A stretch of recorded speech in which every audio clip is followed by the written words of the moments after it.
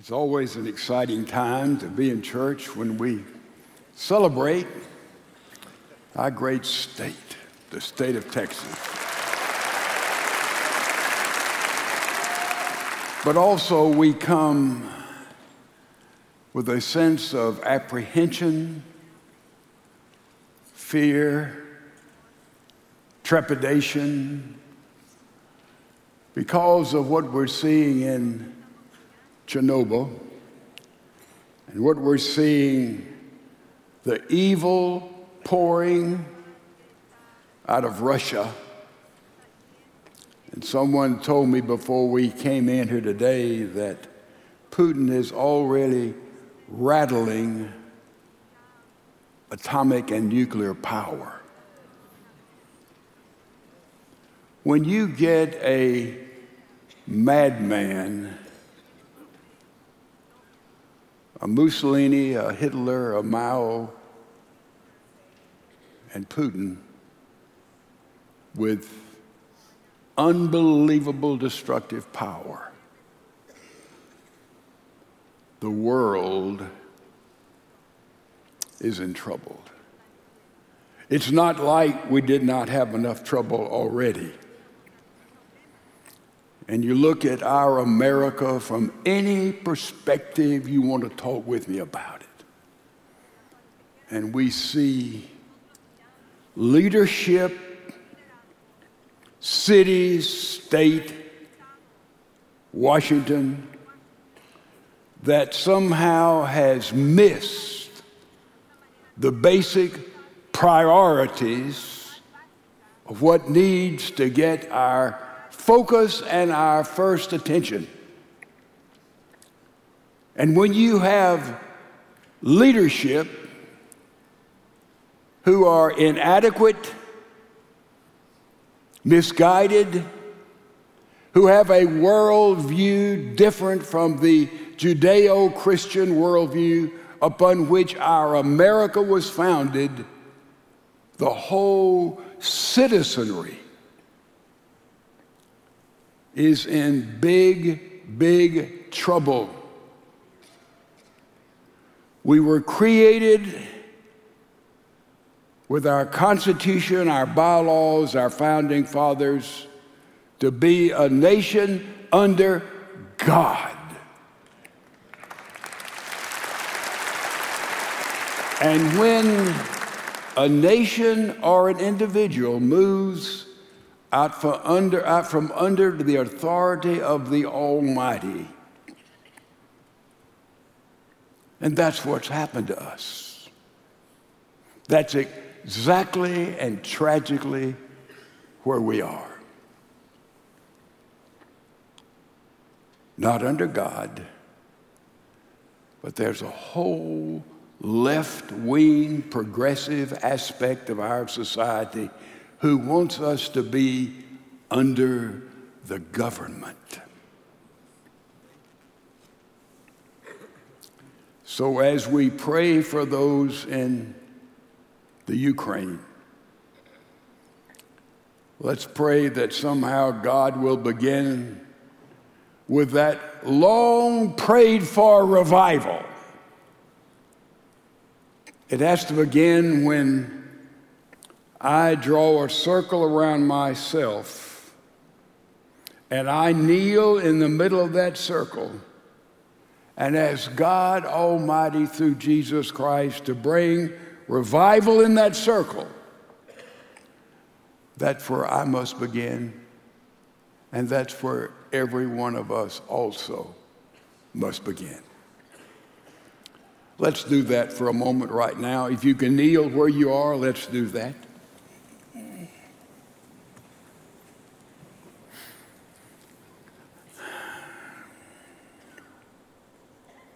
Father, as we look at the scripture today, we'll come right to this point where we are,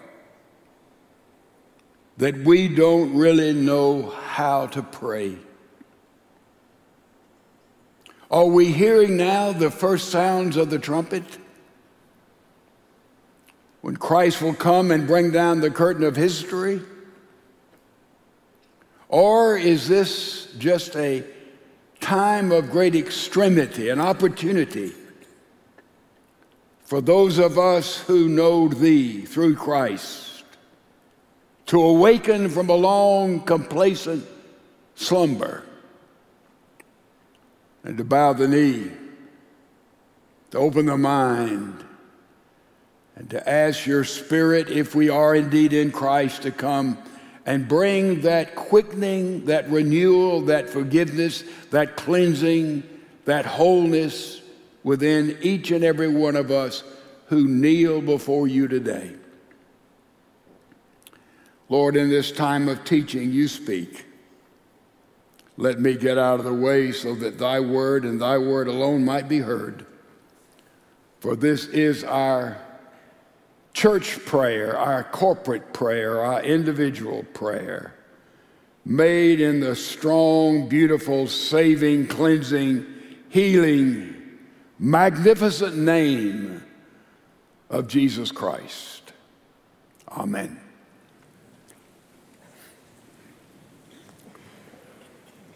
We've been studying the book of Romans, but we've really narrowed it down to the greatest chapter, perhaps in all the Bible. We've called it the GOAT, the greatest of all time. And we said that if you and I get Romans chapter 8, we sort of got it. We've got the foundation of becoming a Christian, living the Christian life, and the promise of paradise with thee forever and forever. It's all wrapped up in these 39 verses.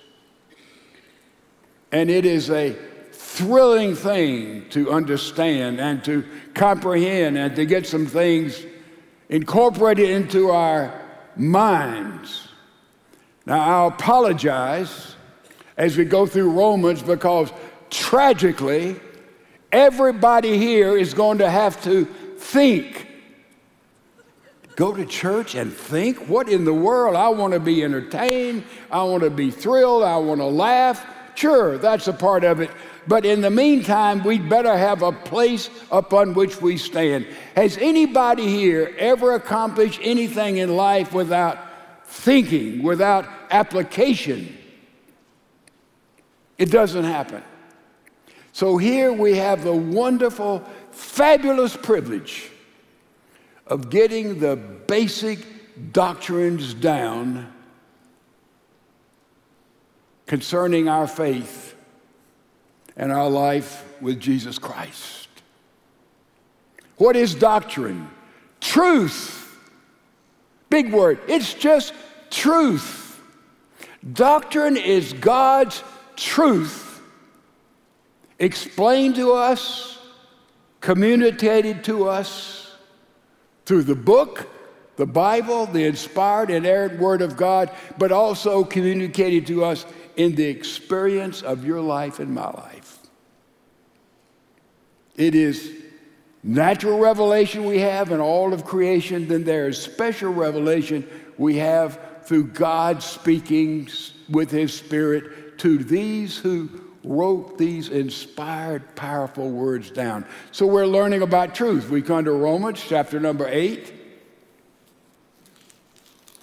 And we've already marched through verses 1 through verse 17. Well, what was that? Let me give you an overall review. The first 5 verses of Romans 8 tells us how we are free in Jesus Christ. Jesus Christ sets us free. Free from our past, free from regrets, free from the if-onlys, and free from I should have. We're free from words we've spoken we wish could capture them and put them back inside. He sets us free from everything. And the first 4 or 5 verses of Romans 8 tells us that because of Jesus Christ, if we are in Christ, remember that, we're in Christ. He's running our life. He's the center of your life and my life. We are absolutely free in Christ. That's the message. That's the good news.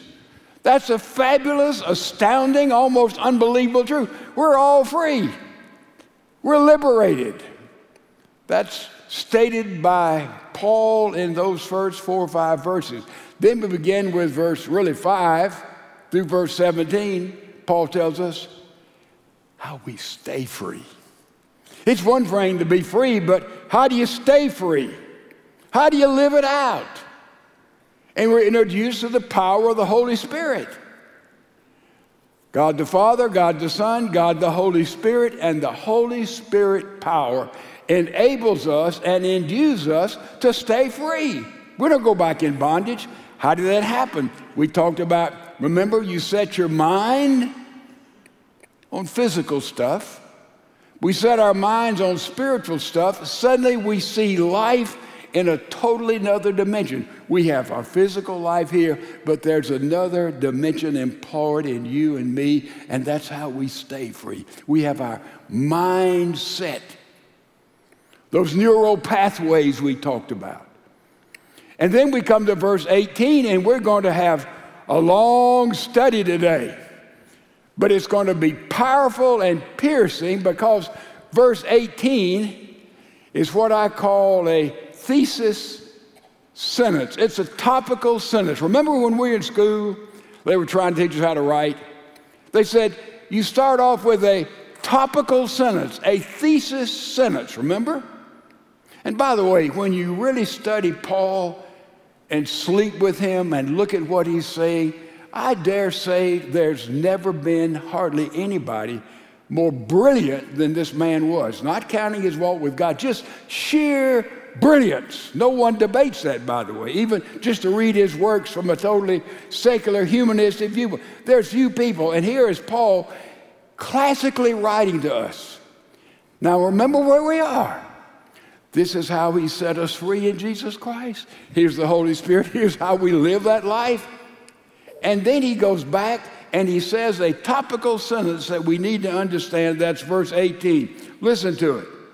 Paul says, for I consider that the sufferings of the present time are not worthy to be compared with the glory which shall be revealed. So here we have groaning, suffering, and glory together.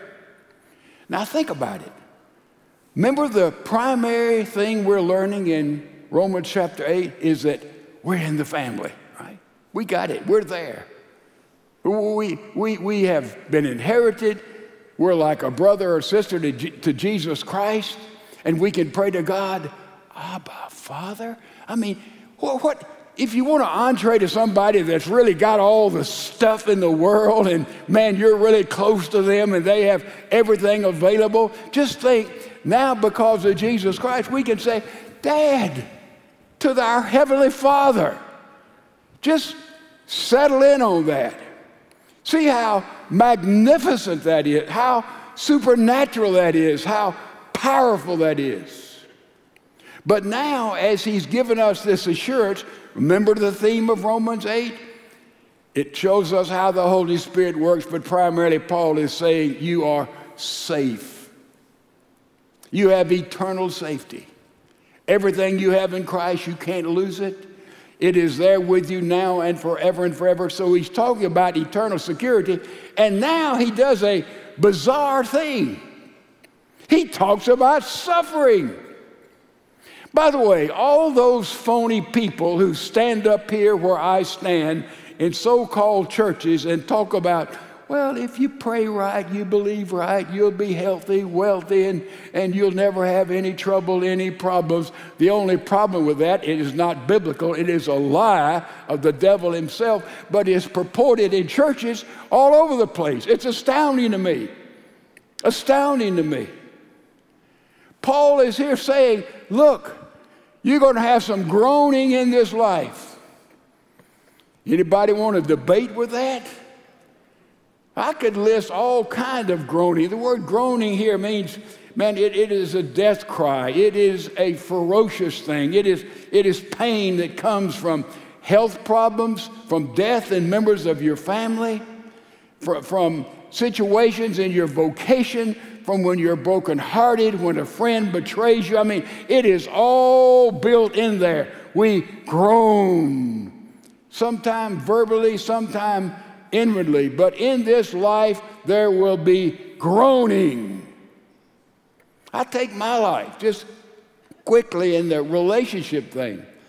My dad has left this earth. My mother's left this earth. My younger brother, my wife, my granddaughter. You think there's not groaning involved in that in a human perspective? And by the way, you say, well, I've never experienced all that. Just live a little while, you will. Guaranteed. Write it down.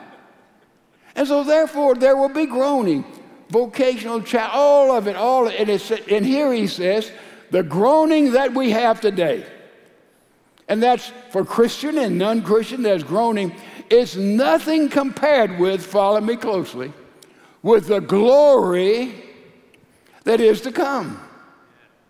Here's groaning, here's glory, and Paul talks about it in 2 Corinthians. He says, we have these little bitty, peanut things in life. It sounds big to me. He said, these little peanut things, these little temporary problems we have in all this vast scope of life, it's nothing compared to the glory that's going to come. And the word glory is a fabulous word. It's mentioned all the way through the Bible. Remember we said it means weight? Compared to the weight, the significance that we're going to have, all of this we go through, that we cry and we lament and we have all kinds of challenging situations in every area of life. Paul says, that's not anything. Anything. It's peanuts compared to the weight of glory. And glory has about it a beauty, a joy, a radiance, the Shekinah there. All of this is nothing compared to the glory that's going to come. I tried to think of a way to illustrate that. I bumped into something. Just imagine, if you would, here are two men. And let's say they're alike in every way. One of them has this house, another one has an identical house, and they both are given the same assignment. Follow me now. Their assignment is to move all of these heavy rocks by hand from one side of the house to the other side of the house within a month. Within a month. It is grunt work. And so they have the same task, the same house, the same ability. And they have to work 14 hours a day. 14 hours a day to accomplish this. Follow me. So here's one over here. Man, he is moving. It's a hard thing. No time to eat, hard to sleep, moving these rocks, one side to the other. The other man is doing the same thing, moving these rocks from one side to the other. No light, no relief, no help, no applause. That's just their assignment. Now, this man over here, working 14 hours a day, that kind of hard, tough, manual labor will take its toll on you. So after about 2 weeks, he just was exhausted. And he just gave up. Can't do it. The other man over here, man, after 2 weeks, he was built up. He said, man, and he was moving all those rocks 14 hours a day. He was thrilled. Same assignment, same ability. This man thrilled. This man totally gave up. You know the difference? The difference was when this man finished the task in a month, he was promised $12,000 a year for the rest of his life. He gave up. Wasn't worth it. This man over here was promised $200 million a year the rest of his life. You see the difference? Boy, this man, oh man, I'm 2 weeks gone by, I can hardly wait. Man, he's moving those rocks, he's sweating it out 14 hours a day, $200 million a year. This guy over here, sweating it out, $12,000 a year. I quit. Do you follow me? The groaning compares nothing to the glory. What we're going through now is nothing compared to the glory that will come beginning now. Oh yeah, it's not just in eternity. And then ever increasing all the time that we live till we walk right into that permanent glory. Did you get it? Look at the difference. Paul is saying, whatever we're going through now, this groaning, you can't even compare it to the glory that he gives us and the glory that will come. That's the introduction. Now we get down to business. That's the thesis sentence. Look at verse number 19. We'll go all the way through, if we can, to verse 27. We're going to see here groaning that comes to creation in hope. By the way, let me define the word hope biblically for you. I don't like the word hope. I don't use the word hope much. If you listen to me, because you have to explain it, because you and I think hope is maybe wishful thinking. It would be nice, I hope, I imagine, I don't know. The biblical word for hope is not that word. It's used as hope, but hope biblically means an anticipated, exciting reality. Does that change the meaning? Hope in the Bible means, man, I am thrilled about what is going to happen, and I am confident it will happen, and I'm telling you, you can count on it happening. That's what the word hope in the Bible means, not all this, well, it would be nice. You got it? So here we see groaning of creation in hope. And look at it in verse number 19. For the earnest expectation of creation, by the way, that means tiptoe. Creation is on tiptoe, this cosmos, eagerly waits for the revealing of the sons of God. Creation is groaning, but creation is eagerly awaiting for the sons of God. What in the world does that mean? It means when Adam and Eve sinned in the garden, a part of the penalty for that was the fall, but human beings did not fall. All of creation came under the curse. Remember that now Adam had to make a living by working in the ground, and the ground had been cursed. That was the curse upon creation. And therefore, it's saying creation is on tiptoe, looking forward to the sons of God. What is that moment? That is when Christ comes and brings down the curtains of history, and we all who are in Christ will receive our resurrection bodies. Remember, this body's not going to make it, and then we'll live forever on a new heaven and a new earth, a whole new creation. Revelation 21, I saw a new heaven and a new earth. The first heaven, the first earth had passed away, and I saw the holy city, the New Jerusalem, coming down from God like a bride adorned for her husband. This is the creation that will come.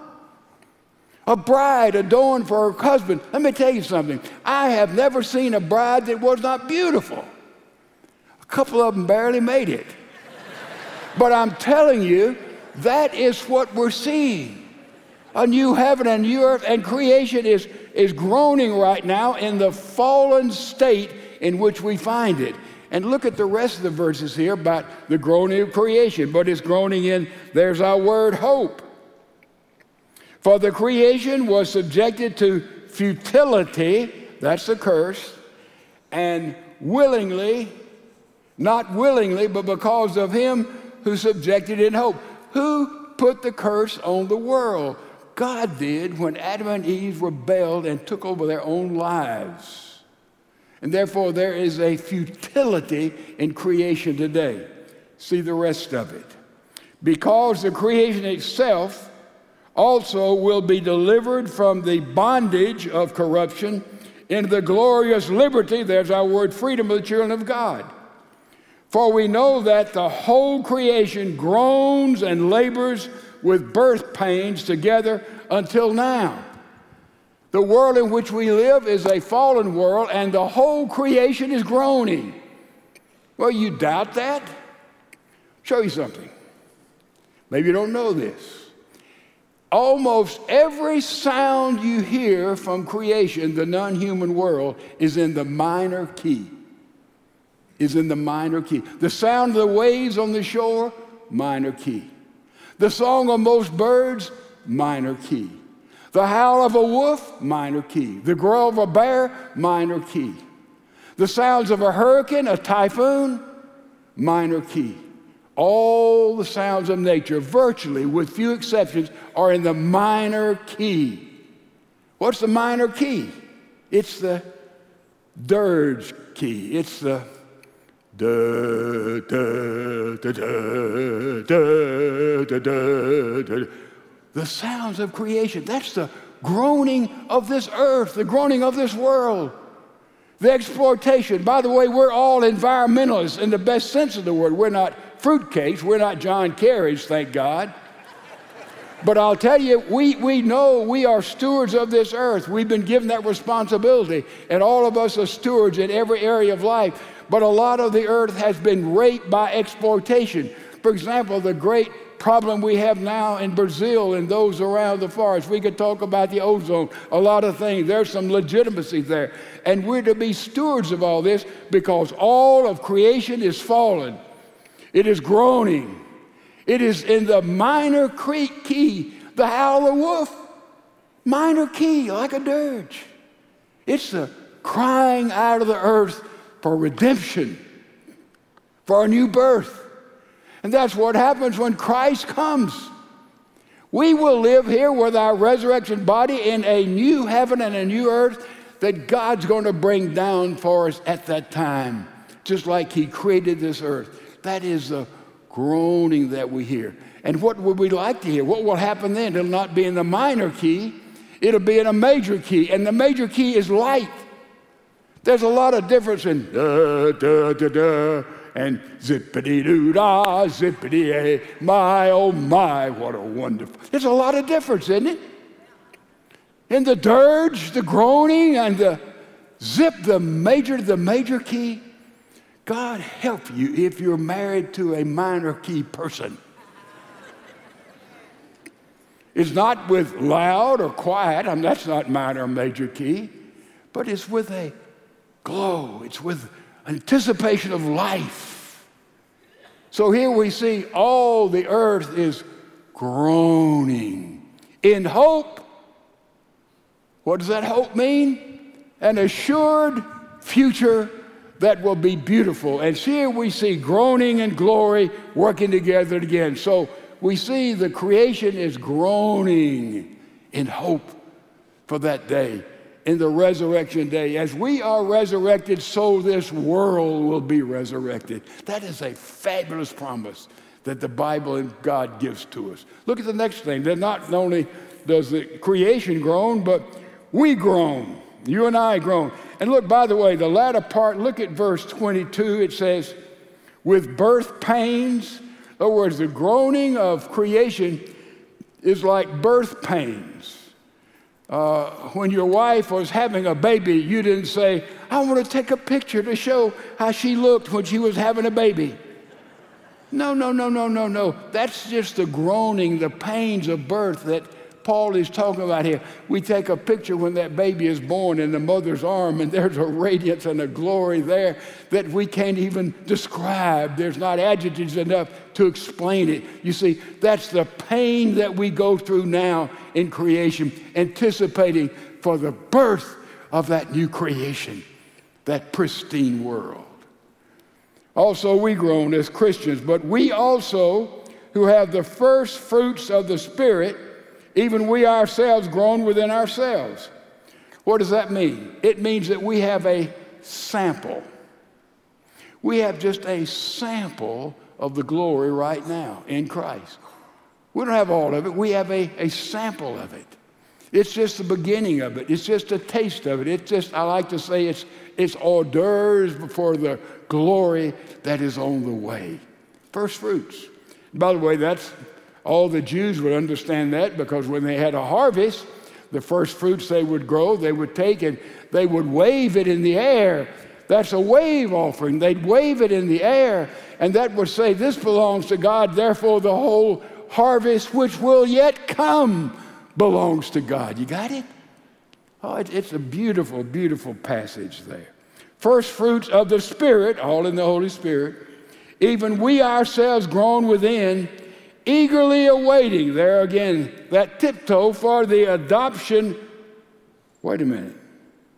We thought we'd already been adopted. Hadn't we gone through that? Is Paul confused? He just said we were adopted in the family of God, if you were here last week. And we have full right of children, more rights really than a natural born son or daughter.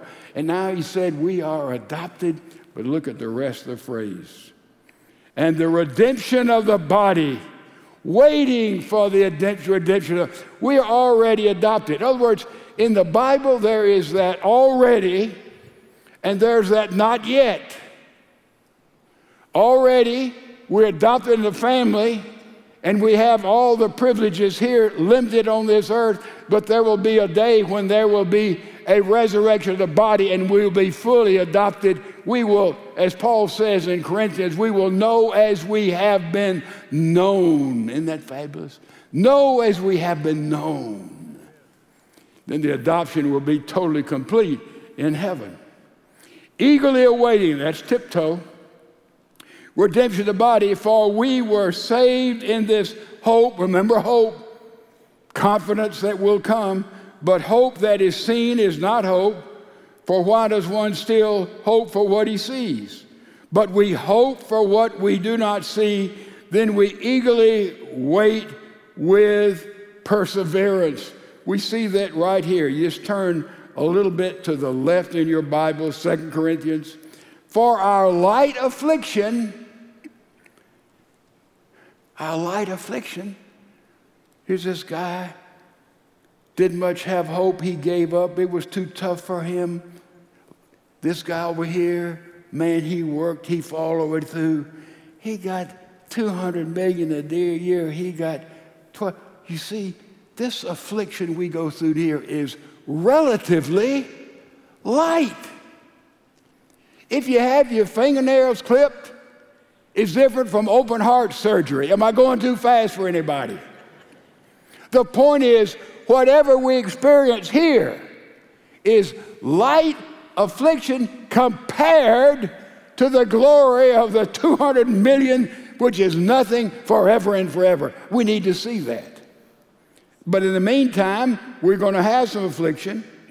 It's working for us in a more exceeding eternal weight. Remember the word glory, eternal weight of glory. Go back to it. Now also it tells us, follow me, we know that creation groans in hope for what's going to happen, assured. We know that we as Christians groan in hope, and the word hope is in both those sections. Now we come, it says the Holy Spirit groans. Wow. Look at verse 26. Likewise, the Spirit also helps in our weaknesses, for we do not know what we ought to pray, but the Spirit Himself makes an intercession for us with groaning which cannot be endured. And by the way, the Holy Spirit groans and rolls up His sleeves. Did you get that? Creation groans, hoping for what will come out, new creation. We groan, knowing, hoping, confident what's going to come out, our resurrected body. But the Holy Spirit groans and rolls up His sleeves. What am I talking about? That's the little word helps. The Holy Spirit groans on our behalf and helps us. Helps is a little bitty word. Now don't get blown away. There's a big old Greek word, and I just know a Greek who has a restaurant. I don't know much Greek, but the Greek word is sun anilambanotai. Helps. It would be sun anilambanotai. It's a big word, but man, it is one of those, remember I talked about pregnant words we look for to understand the Bible? You find those big words. Soon means with. Anti means on the other side. Lambano tai means to take hold of. What's this all about? It says we don't know how to pray. We're not good prayers. We don't know what to say. We're not sure it's going to get through. But the Holy Spirit comes and goes on the other side where we are, and with us, he takes hold of soon when we pray that which we're praying about. I don't want to confuse you. Soon with now. Goes on the other side. The Holy Spirit goes right where we are, right what we're praying about, right what we're concerned about, right what we're rejoicing about, right where we want leadership about. And it takes hold of us. And the Holy Spirit prays when we don't know how to pray. You say, well, I know how to pray. No, we don't. Man, if God had answered my prayer, I would be married when I was a teenager to a totally different girl. Thank God he didn't answer that prayer. I can tell you a lot of stupid, foolish, cursory prayers I've uttered, and they were absolutely ridiculous in the light of what I know now. So when we're praying, and a lot of times in a crisis time, in a time of indecision, we just don't know how to pray, and we're afraid we'll say it wrong. Don't worry about it. Because if we're in Christ, the Holy Spirit comes over on the other side where we are with our mumbling and our groaning and our not knowing how to pray, and he takes hold of us and he makes the right intercession to the Father. The Holy Spirit takes our word, and with groanings, our groanings, he takes our groanings, and they go up to Jesus Christ, who's at the right hand of God, and Jesus Christ interprets them to the Father. What does the Holy Spirit do when you and I are praying? The Holy Spirit prays for you and I the prayer that, follow me carefully, we would pray if we knew everything God knows. Did you get that? That's so big you ought to jump up and down and say, I get it. I get it. If we knew everything God knows, man, how we'd know how to pray, wouldn't we? That's what the Holy Spirit does for us. That's that big old pregnant word, soon ani lambano tai, takes hold of us. The Holy Spirit prays for us. And that is so thrilling to me. That is so magnificent to me. We don't know how to pray, but the groaning, the Holy Spirit groans, and he rolls up his sleeve and said, don't worry about it. I've got it. You're in my family. And he takes that petition to God. You say, does prayer change God? No. Prayer changes circumstances. Yes. And we are to pray with importunity. That means we pray and we pray and we pray. We say, well, I don't believe God is paying attention. No, we pray and we pray. And 1 Thessalonians 4 tells us to pray without ceasing. How do you do that? It means all the time. And I don't want to be super pious with you. I can be laughing or doing a lot of things. And there's just a sense of prayer. You know, Lord, be with me. I don't utter it always. Just help, guide this man, this situation, this woman, this couple, this life. Help me right now to get through. I mean, we just breathe these little prayers constantly, not with a pious whine, but we just pray confidently. And it's sort of an unceasing. This is a part of him being the center of your life and my life. And someday, it'll become so natural, you won't even think about it. I was looking at this passage, I said, you know, Lord, oh, that's what I'm doing. That's that spirit that's within us. And so we know that we pray, and we remember to whom we're praying. All these people, oh, God, I command you in the name of Jesus. That is so blasphemous. It's just hard to me to handle. Man, who are we talking to? Man, who are we listening for? We lose the awe and the fear of God. Ladies and gentlemen, you've lost everything. So we are to pray without ceasing, and we're to listen when we pray. And then we know that God will come and take all of our mumblings, and with the groaning of the Holy Spirit to the Heavenly Father, our prayers will have, if we are righteous, folks. So the effective prayer of a fervent, righteous man or woman is powerful. If somebody's just slopping through this life, their prayers doesn't mean a hill of beans. We want people who are praying and living a righteous life, not perfect. Somebody who is living that kind of life, knowing they're filled with the Spirit, knowing they're not perfect, but living that kind of life. That's the kind of people I want praying for me and praying for you and praying for our world. So prayer is a powerful thing. It is a thrilling thing. And by the way, you don't have to pray all day with all, dear Heavenly Father, O righteous, omnipotent one who dwells. No, no, no. Don't quote Scripture to God. He already knows all of it. Did you know that? The Desert Fathers, you need to read them. Man, these godly men and women of another age locked themselves up in the desert of Egypt, and they lived there for decade after decade, and they prayed, and you read their writings, and they said they learned how to pray short little prayers. Short little sincere prayers. Don't worry about all the verbiage, all the piosity. Just wait and talk. Those prayers reveal your heart, your emptiness. Prayer is getting naked before God. And the Holy Spirit takes that, and boy, he just lets it take wings and takes our little mumbling, groaning prayers. That's what the Holy Spirit does. And then look at the end of this. It says, that leads us to God's will. And next week, I'm going to talk about God's will. That's our subject. How do you know God's will? God's plan for your life, my life, now, in whatever stage of life we're in. And see how fabulous this is for us. Groanings, a prelude to glory, and there's no comparison.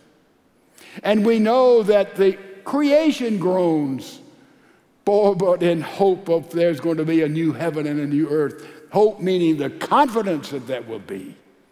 And we know also that we groan as Christians, but we know the groaning is just a foretaste of the glory that we'll have somewhat here on this earth, and we'll have the full expanse of it in heaven when it comes. And then the Holy Spirit groans. The Holy Spirit groans on our behalf and causes you and me to pray the prayer that we would pray if we knew everything God knows. A foretaste of glory divine. I've got a bus pulling up out here. It's going to take us all to heaven. Are you ready to go? Absolutely, I'm ready to go. And that's the genius of life. In the Dutch section of Indiana, there's a man named Billy Brown. He was a giant of a man. Humble, successful, beloved, middle of the church, powerful. Everybody loved Billy. I mean, everybody loved him. Generous. He was a personal witness for Jesus Christ. He just lived it, and he explained it, and he called people to faith in the best kind of way. And everybody loved Billy. When he died, he left specific instructions for what his wife and family was to do. He said, I want to be placed in the church in the casket. I want the casket to be open. And he told the suit that he wanted to have on. And he said also, I want you to put a fork in my hand, a fork. And so his wife and family knew what that meant. But Billy knew that people would come by all the city, and a lot of them he hadn't shared Christ with. He said when they saw that fork in his hands, they would ask, what is that? And he said, this will be a chance for me to witness when I've already graduated. Because he said, that fork will point them to what my life has been all about. And so sure enough, countless hundreds of people came by because Billy was a big, giant, powerful man. And they all asked about the fork, and they had a chance to tell everybody who asked, Billy just wanted you to know that he's having dessert.